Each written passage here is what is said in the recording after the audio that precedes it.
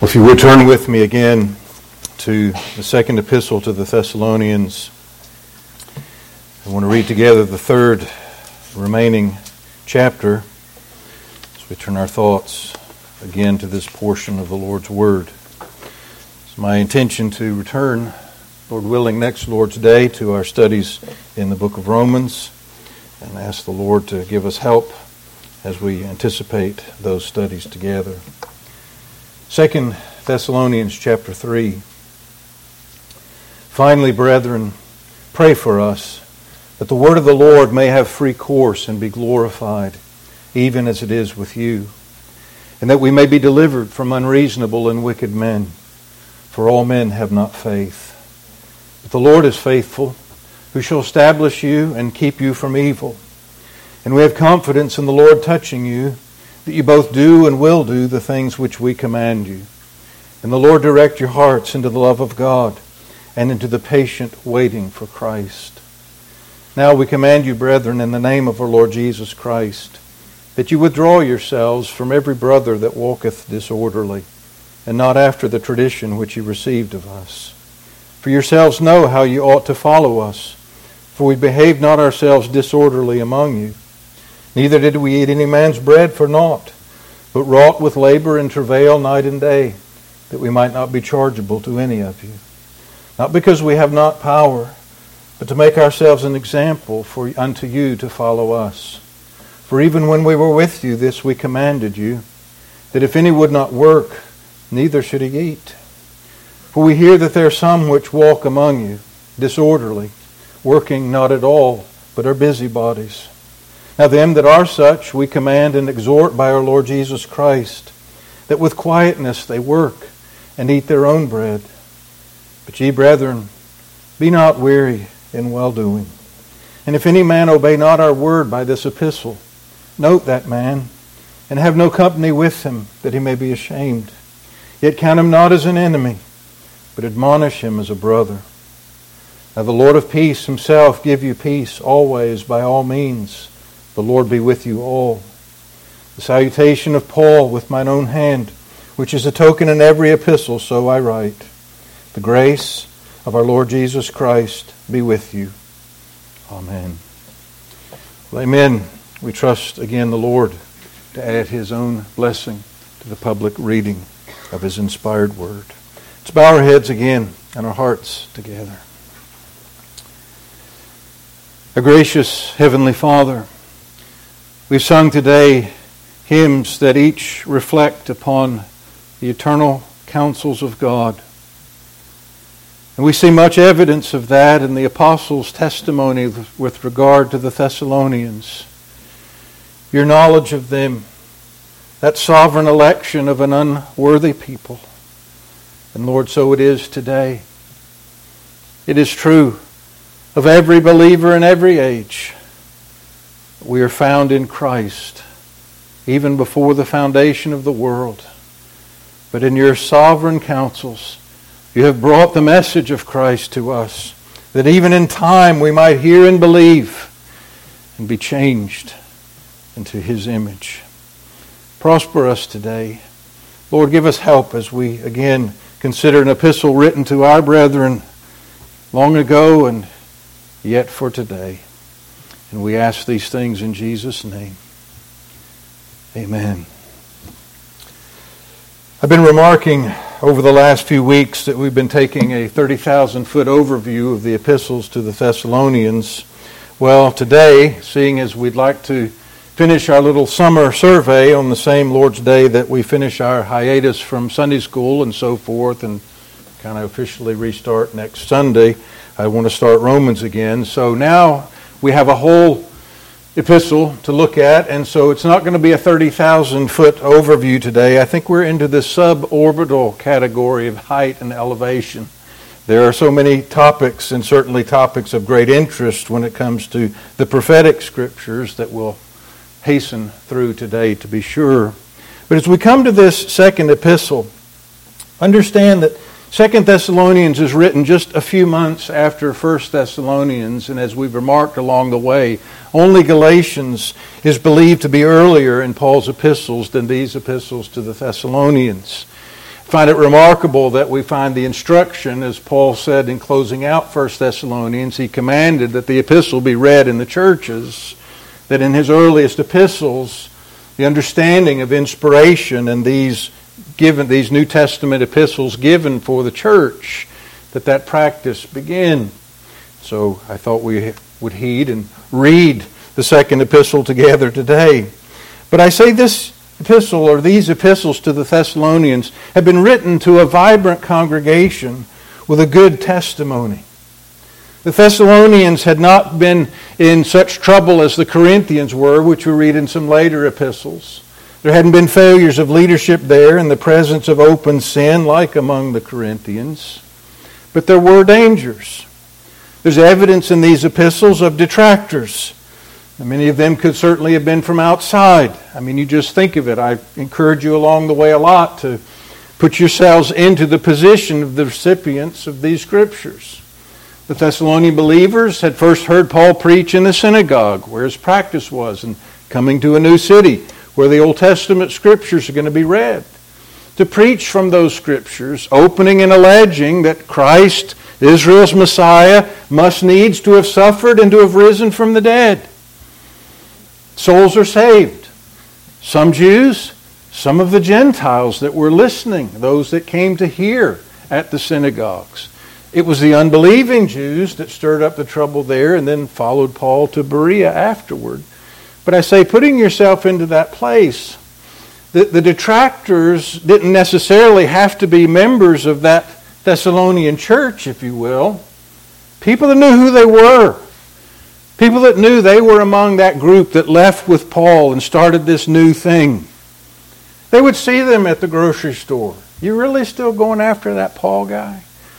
The interactions and the detraction and distraction from Paul would be great. And I say there's evidence here of those that were seeking to undermine Paul, not as plainly as we see in other epistles later, but certainly they're present. And also, I say, even though this congregation is vibrant and it has a good testimony, there's evidence as we've read through that there's a presence of some fear. Fear about those that had died and hadn't lived through to the Lord's second coming. What's going to be about them when the kingdom comes? There's ignorance that is present among them. There's a lot of knowledge. Paul keeps harking back to things that he'd already taught them. But yet he doesn't want them to be ignorant of certain things, and they have questions. And we also see in Thessalonica that there was some misguided enthusiasm too. That's a difficult one to diagnose. Usually the problem in churches and the problem preachers are trying to address is the lack of enthusiasm. But we can corrupt everything, and there can be misguided enthusiasm as well. And that's a piece of what Paul has had to write the Thessalonians about.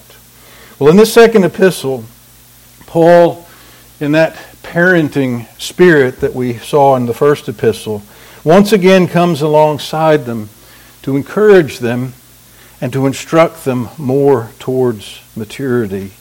And I want, in looking at this second epistle today, as we said, with a suborbital view and a embarrassing, if not wrong, brevity, looking at the whole of the epistle, to look at it from three perspectives: past, future, and present.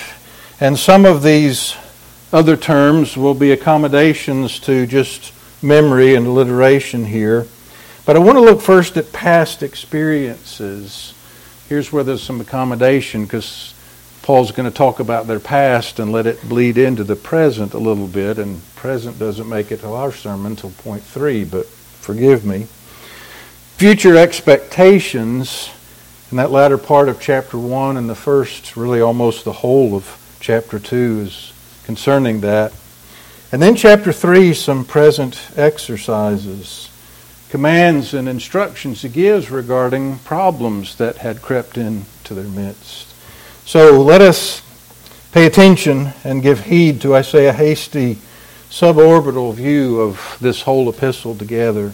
But their past experiences, if you look at the opening 5 verses of the first chapter, Paul writes to the Thessalonians, and it's interesting that some commentators have found, as it were, evidence here that in the interaction between the first epistle and the second, perhaps the word coming through Timothy back to Paul, that the Thessalonians are a little embarrassed. They're a little humbled by Paul's praises of them that appear in the first epistle. Again, it's not stated here, but some hint, I say the commentators find in verse 3, where Paul says, we're bound to thank God always for you, brethren. It's almost as if he's answering something here. You're asking me to pull back on this? No, we're bound to thank God for what he's done. And there's a repetition here. It's not quite as explicit. The emphasis isn't as it was in the first epistle on what precedes the graces. You remember your work of faith, your labor of love, your patience of hope.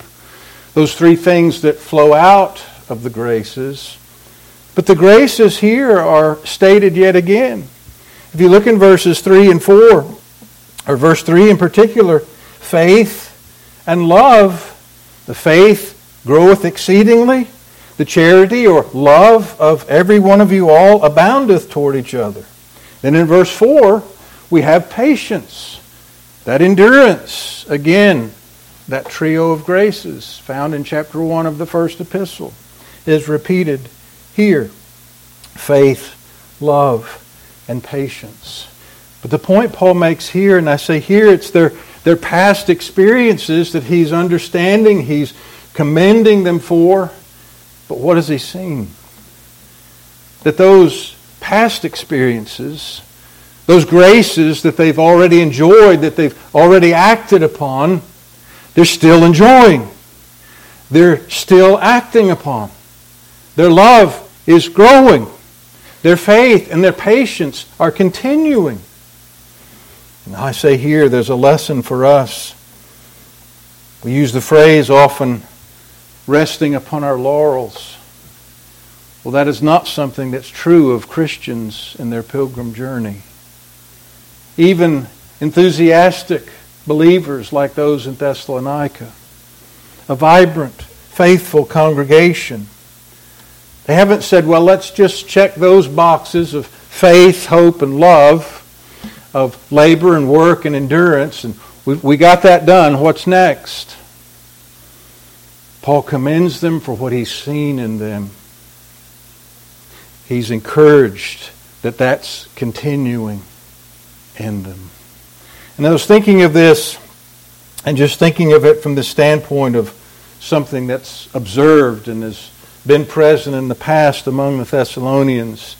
I've mentioned a couple times in prayer meetings a conversation with a dear brother that's of Wesleyan persuasion. And one of the pieces of our conversation, again, it flowed out of a comment I made 10 years ago about the law of God. But one of their understandings of sin is this, that sin is a willful transgression of a known law. While a willful transgression of a known law is indeed sin, does that exhaust our understanding of sin?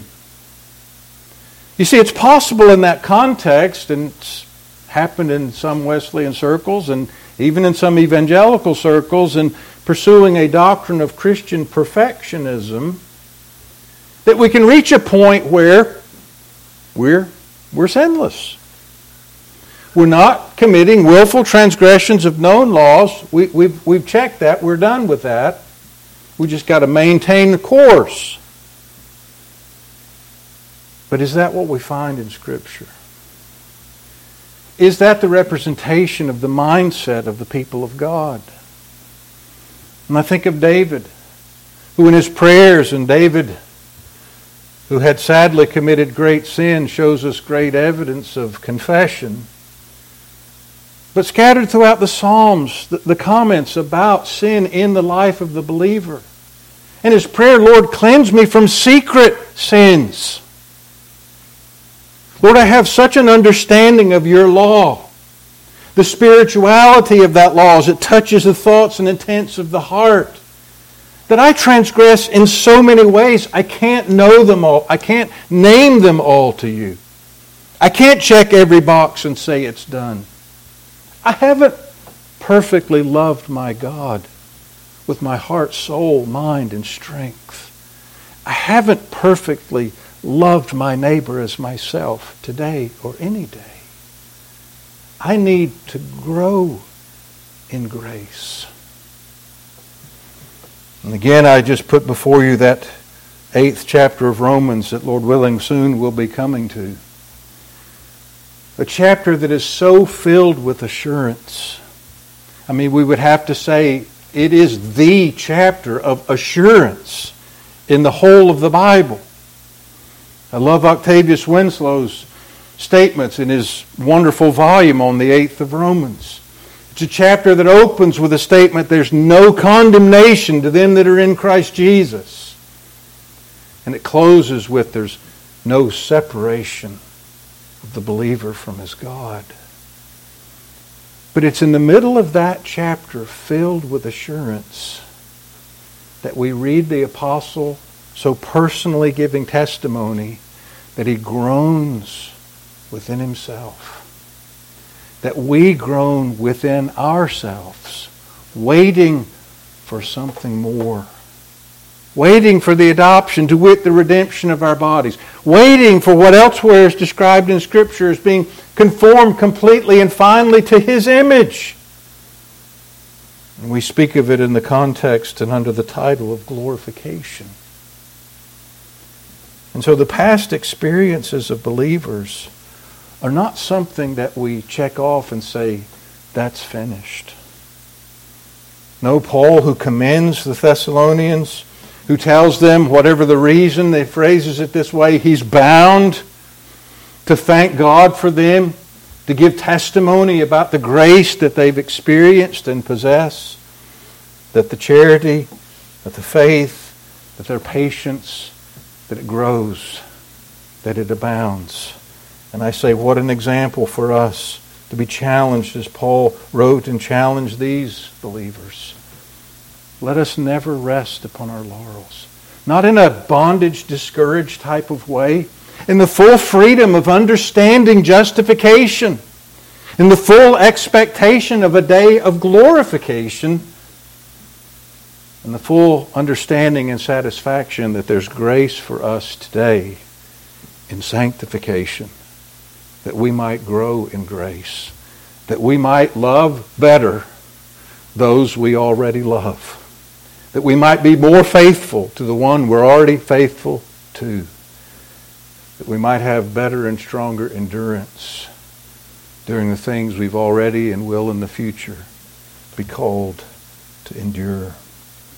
Paul, I say with gratitude, reflects on their past experiences and the fact that they still are pressing on, as he said of himself, not as though he had already attained or were already perfect, but he presses toward the mark for the prize of the high calling of God in Christ Jesus. But I want to come secondly today to our second thought of future expectations. 2 Thessalonians 1 and 2, I say, are high water marks in our study of the prophetic word. There are some pretty specific details that are given to us here. And yet, interestingly, there are details that are mentioned, things that have been taught to them already that we don't have fleshed out. There's some questions that we have and that commentators, scholars, individual Christians wrestle with along the way with regard to the future. Well, in our suborbital overview, we're not going to try and handle all of those. But I say the clear and general things that are here. First, in the first chapter, we see here a statement of a return. The return of Christ, clearly the second advent. He's talked about the Thessalonians and the trials and tribulations that they would endure. And beginning in verse 6, he says, seeing it is a righteous thing with God to recompense tribulation to them that trouble you. You've been troubled by unbelievers. You've suffered trials, tribulations. God is righteous. He's not unmindful of this. And there is a day coming. We may not see justice put forth in this life always or even often. But there is a day coming. And in that day, He's going to recompense tribulation to those that have troubled His people. And He's also going to recompense rest to His believing people. In verse 7 he says, "And to you who are troubled, rest with us when the Lord Jesus shall be revealed from heaven." I'm sure I've mentioned this in the past, but I spent a lot of my young life thinking that rest in verse 7 was a verb. It's a noun. It corresponds to the tribulation in verse 6. God's going to recompense tribulation to those ungodly, and He's going to recompense rest to you. The same way, and at the same time, He recompenses that to us. And so here we see that this recompensing of tribulation, of judgment, and it's described here quite vividly. Verse 8 and following, "In flaming fire, taking vengeance on them that know not God." And notice this, that obey not the gospel of our Lord Jesus Christ, the obligation of a sinner to repent and believe. And he speaks there of their being punished with everlasting destruction from the presence of the Lord and from the glory of His power. It's a righteous judgment of God. It is in that coming in which tribulation is recompense to the ungodly, and release and blessing recompense to the godly. But notice in verse 10, it says, "When He shall come to be glorified in His saints and to be admired in all them that believe in that day." I've used the phrase for years, probably heard it in prayer meetings, prayers here in the services, to be admired in all them that believe. The awe with which we will hold our Savior in that day. We anticipate that day. What is it we sing? "The great loved unseen, whom having not seen we love," Peter says. I just think that phrase and even its translation, "to be admired in all them that believe," is a worthy statement to commit to memory, to anticipate the awe with which we will see Him. But before that, I want to pause a little longer. It says, "When He shall come to be glorified in His saints." It's an interesting phrase. One particular commentator took a long season to wrestle with it. Sometimes it's difficult to deal with prepositions. The Greek word "en," which often we translate "in." It has an E instead of an I, but it can also have other shades of meaning. And one I thought put it well, I share with you. He said, when we see this little preposition here about Him being glorified in His saints, it is not among, as the word can be translated sometimes. It's not among as if they were a theater and He is in their midst in that way. A theater is unchanged by what is performed there. It is not, He's glorified by His saints. By meaning similarly to among. As if they were an audience witnessing something that might not affect them. It is not through, as the word could be translated, as if they were a mirror through which the reflection is seen. Because again, the mirror is unchanged by what it reflects. No, it should be translated in like a filament that is changed and glows with heat when current passes through it. And I was particularly taken that this commentator found occasion in this to reference the transfiguration of the Lord Jesus. He didn't go quite as far as I have in some of my musings on that and sharing it with you, that what we see there may very well have been something of the glorified human nature of our Lord's human nature, rather than that breaking out of deity as it's commonly understood. But he said in that glory was shining in Him. And that we as God's people in that day, when He will come to be glorified in His saints, There is a sense, and I think it's fitting and fine that we speak in this way of reflecting His glory. But it is more than just a mirror. It's the work and presence of God in us. We speak of the indwelling of the Spirit of God. Now we're waiting. We're in the days of groaning now.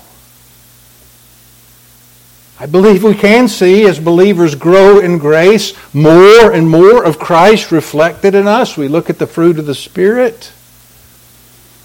I constantly charge you with that. It's so easy for us to externalize things and check our boxes and think our Christianity is in great shape, and where is the fruit of the Spirit? But in that day, where the old man and the vestiges of sin will be destroyed and completely eradicated. There's mystery about it. John, we read elsewhere, says, it doth not yet appear what we shall be. We might have a few glimpses in the post-resurrection appearances of Christ, but even that, they're just inferences from a couple of things that happen. But we know that when He shall appear, we shall be like Him, for we shall see Him as He is. To be glorified in His saints. We will sing glory to His name, but He will glorify Himself in His people. What a day to expect. What a cause for admiration among those who believe. Well, chapter 1 speaks just simply of that day of judgment. But as we, again, considering future expectations in the epistle, come to chapter 2, it's evident that Paul's addressing problems here, questions that have risen among the Thessalonians. It's in verse 2, we read even the sources of that. He says, "We beseech you, brethren, by the coming of Lord Jesus Christ and our gathering together unto Him, that ye be not soon shaken in mind." It's a word used of a ship that's loosed from its moorings. Don't be shaken in mind, or troubled neither by spirit, nor by word, or by letter, as from us. Think of those avenues of false teaching. Think how their presence has come in the church. By word, easy enough. The false teacher comes, talks, there it is. By spirit. Even a spirit that works through false teaching. The doctrines of devils are spoken of as spiritual opposition. And then he says, by letter, as from us. Some perhaps noting the point of emphasis Paul had in having his first epistle read in the church. Well, here's the thing. These people gather to sit under reading. We'll write them something. Has that changed through the history of the church? How many cults have one of their distinctive marks? Extra scriptural writings. And of course, the distinctives of that cult are usually drawn from that book instead of this book. The channels of false teaching remaining the same. The obvious error that had been put forth, and again there's some fear here. You remember in 1 Thessalonians, some of them were afraid, my loved one or my friend that trusted in the Lord has died before the Lord comes back. Are they going to be with us when He sets up His kingdom? He gives answer to that. Well, here's another fear. Don't be shaken in mind as that the day of Christ is at hand. That somehow it's happened and you missed it. Everything I read in Scripture with regard to the second advent, stuff like every eye shall see Him, flaming fire taking vengeance on them that know not God. It seems to be an event that you couldn't just miss and go to work the next day and not know what's happened. But there are things, he says, that will precede that day. There's going to be a great apostasy, a falling away first. Now that's an interesting thing to say.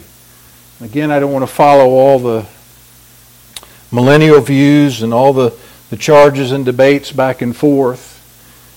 But one of the charges against my own particular view, which I think is wrong, is that it's pessimistic. The premillennial view is a pessimistic view of things to come. It's not. It can be, and among the dispensationalists it became that. But here's Paul, the apostle, who's writing of the glorious day of Christ's appearing, and yet he says there's going to be a great apostasy that precedes that day. And so that is one of the things he tells the Thessalonians, look, that day hasn't happened. These things will transpire first. And he speaks secondly of a man of sin being revealed, the appearing of a future Antichrist. This is one of the key passages. There are others indeed. I think it's interesting, and again, we can't come from our suborbital view and touch all these questions, but it seems at least they're pieces of future prophecy that were taught orally to the early church that weren't committed to writing. Paul says here, as he speaks of this individual that's to come, he says, you know, when I was with you, I told you this. We read in John's writings, you've heard that Antichrist shall come. Even now, there are many Antichrists. Well, some of that oral teaching isn't reflected. I would submit to you one of the reasons, and it's part of some of the big debate in this chapter about what's the restrainer or who is the restrainer. Paul doesn't specifically delineate that. He references things they'd already heard. I think we should point out in verse 7, since we brought up this topic, the mystery of iniquity doth already work. Only he who now letteth, as your archaic English for hinder, he who now hinders, and then you have the additional will hinder in italics, until he be taken out of the way. We've wrestled with this. I think that's a mistranslation. It's not the removal of the restrainer that's in view in that last phrase. There's a restraint that is present until he, meaning this man of sin, arise out of the midst. I was reading, I think there are 600 plus times that the word here is used. It's never translated taken anywhere but here. It's arise, until he arise out of the midst, actually, preceding that word. And I believe that Paul has civil authority in view here, and that there's a restraint on the rise of this future figure through that realm until he arises out of the midst of that realm. If you think about Daniel's little horn coming up and displacing other horns in that realm, it fits quite well. But I say here, these things must precede the day of the Lord's coming. But I want to focus rather on this in verse 7. The mystery of iniquity doth already work. Mystery in Scripture, we've looked at this before. It comes up in several New Testament contexts. A mystery is not something that's hard to understand. A mystery is not something that's only known by the initiated. You know, you got to learn the secret handshake before we can tell you that that's not what mystery is in Scripture. Mystery is something that can only be known by revelation. God has to make it known. We wouldn't get there, as it were, without His guidance and help. The mystery of iniquity doth already work. There is an anti-Christian spirit that's present in the earth. It's been at work in the earth from the days of the fall.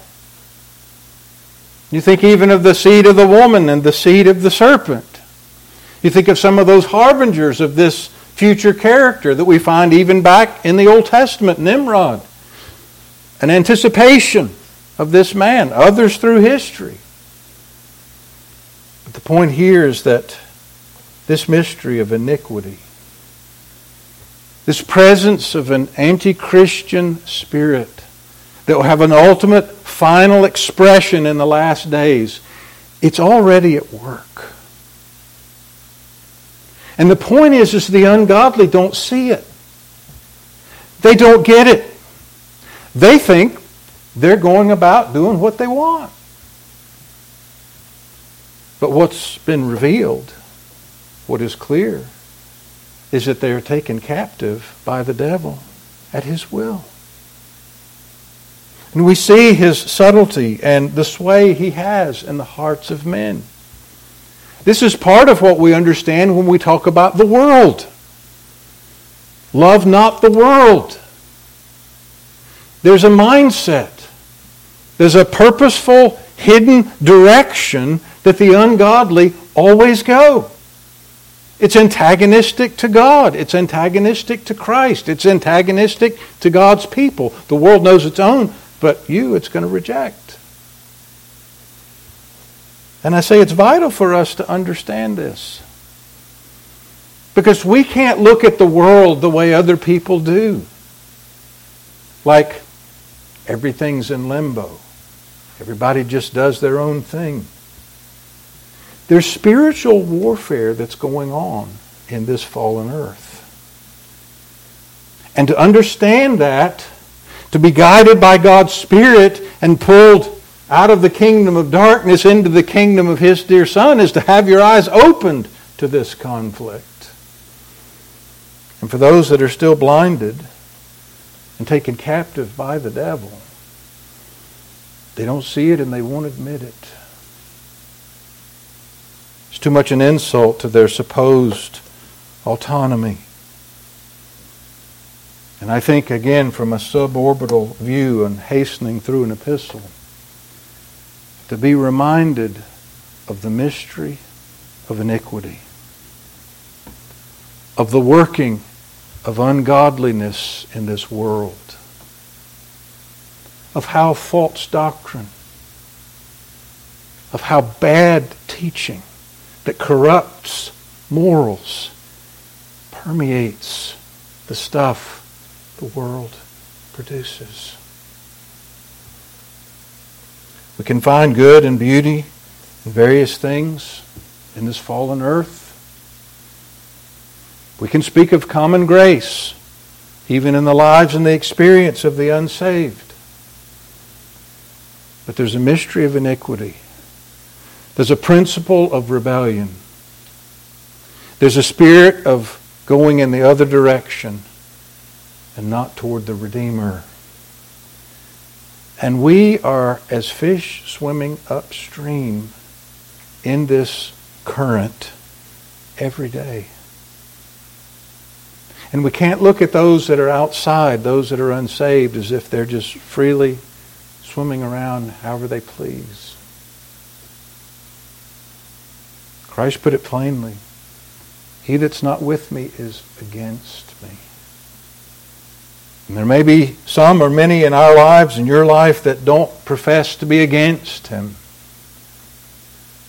But in not being for Him and not being with Him, they're part of this mystery of iniquity, the spirit of Antichrist. And if their eyes aren't opened, if they aren't born again by the Spirit of God, they will continue. And if they come to the day in which this man is revealed, they will believe the lie. And I put before you again another phrase from this epistle we repeat often. It says in verse 10, because they received not the love of the truth, that they might be saved. Smitten years ago when seeing and reading a commentator on this, that it's a spiritual, moral thing here, not a merely intellectual thing. It doesn't say because they received not the knowledge of the truth, they're going to be deceived. It said because they received not the love of the truth. That means there are people that have heard the gospel, that know what it is. They're going to believe the man of sin. They're going to go that way. And to me, a sobering facet of this is the divine, sovereign condemnation that accompanies their rejection. They had not a love of the truth. God will send them strong delusion. You think of all the stuff that's outlined here. The miracle working of this future figure. Signs and lying wonders. As Christ says in His Olivet Discourse, that if it were possible, even the very elect would be deceived by these things. But added to that truly remarkable, supernatural deception will be a delusion that is sent from the hands of God. God will send them strong delusion because they did not have a love of the truth. That is a sober application indeed. Well, these are just some almost more devotional thoughts on these two portions of prophetic information in chapters 1 and 2. But from past experiences and future expectations, let us come thirdly and finally today to consider something of their present exercises. Paul says, chapter 3, finally, brethren, pray for us. Boy, what a line. I don't say it in vain or as an empty repetition when often I repeat at the door as you're leaving, pray for the preacher. If such a one as Paul asked for the prayers of God's people, I need doubly to ask for such prayers. But he says, pray for us that the word of the Lord may have free course and be glorified. One translates it that the word might run and have impact. Let us pray that that be true of the word. But then Paul brings up for them a matter of discipline. We've read the whole of the book today. We read here something of this discipline. Those in the church, those who with admonition from the apostle were charged on this matter. Some were working not at all. They were busybodies. Many think that it's perhaps some of these that were caught up with their enthusiasm about eschatology that had them pull back. Maybe they were enthusiastic about errors.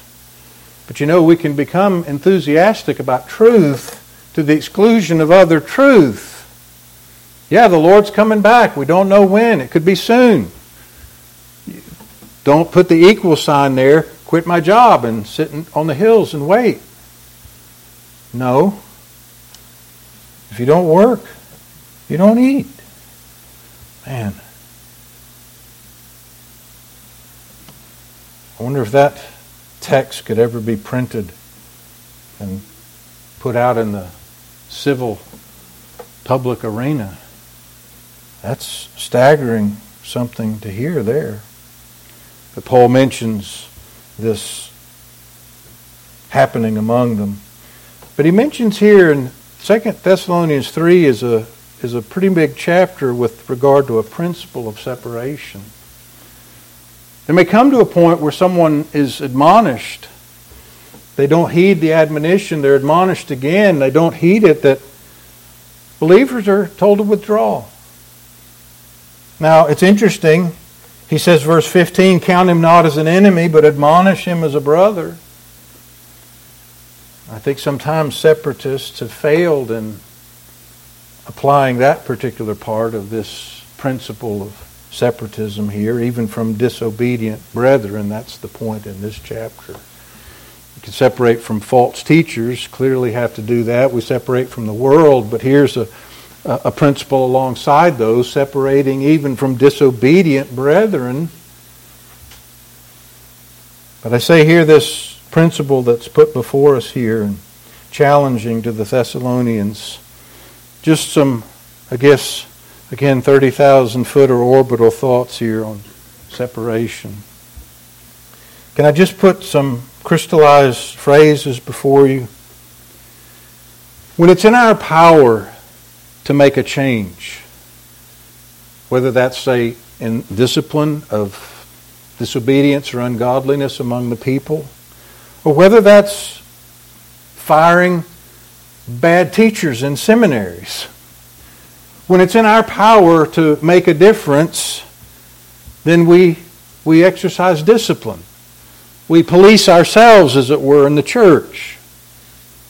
But there come times among God's people where believers lose the power to effect change. Maybe things weren't dealt with early enough. And you come to presbytery, and all of a sudden the false teachers got more votes than the orthodox teachers have. Well, what do you do then? Well, that's when, as I say, when you have power to make a change, you exercise discipline. When it's out of your power to make a change, then you leave. Because you can't be identified with what's come to control the institution or the denomination or the local church or whatever. And that's how these things should be worked out, all with the goal and the end of preserving a testimony of truth and of real godliness. And here's a point where Paul calls upon the Thessalonians to exercise wisdom in that particular way. But I want to close our thoughts and our overview of these epistles this summer with the words we find in verse 13. But ye brethren, be not weary in well-doing. I know there's a context for this phrase, and it's in that context of the disorderly brother and his obedience or lack thereof. But what an undergirding principle. What a phrase for us to commit to memory. Be not weary in well-doing. So many illustrations in the Scripture. Derek was sharing with the men yesterday at the breakfast something about walking. We've seen in our look at Thessalonians that steady, if at times unspectacular, progress. There are other metaphors used for us in the New Testament: warfare and athletics, running the race. Well, in the midst of exertion in that way, there can be a tendency to grow weary. Well, that's where we take up that first psalm we looked at in prayer meeting this past week.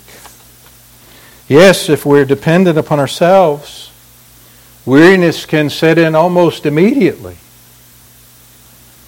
But if we're transplanted, not left where God found us, but transplanted by the rivers of water, that inexhaustible supply that's constantly flowing by and around the roots of the tree,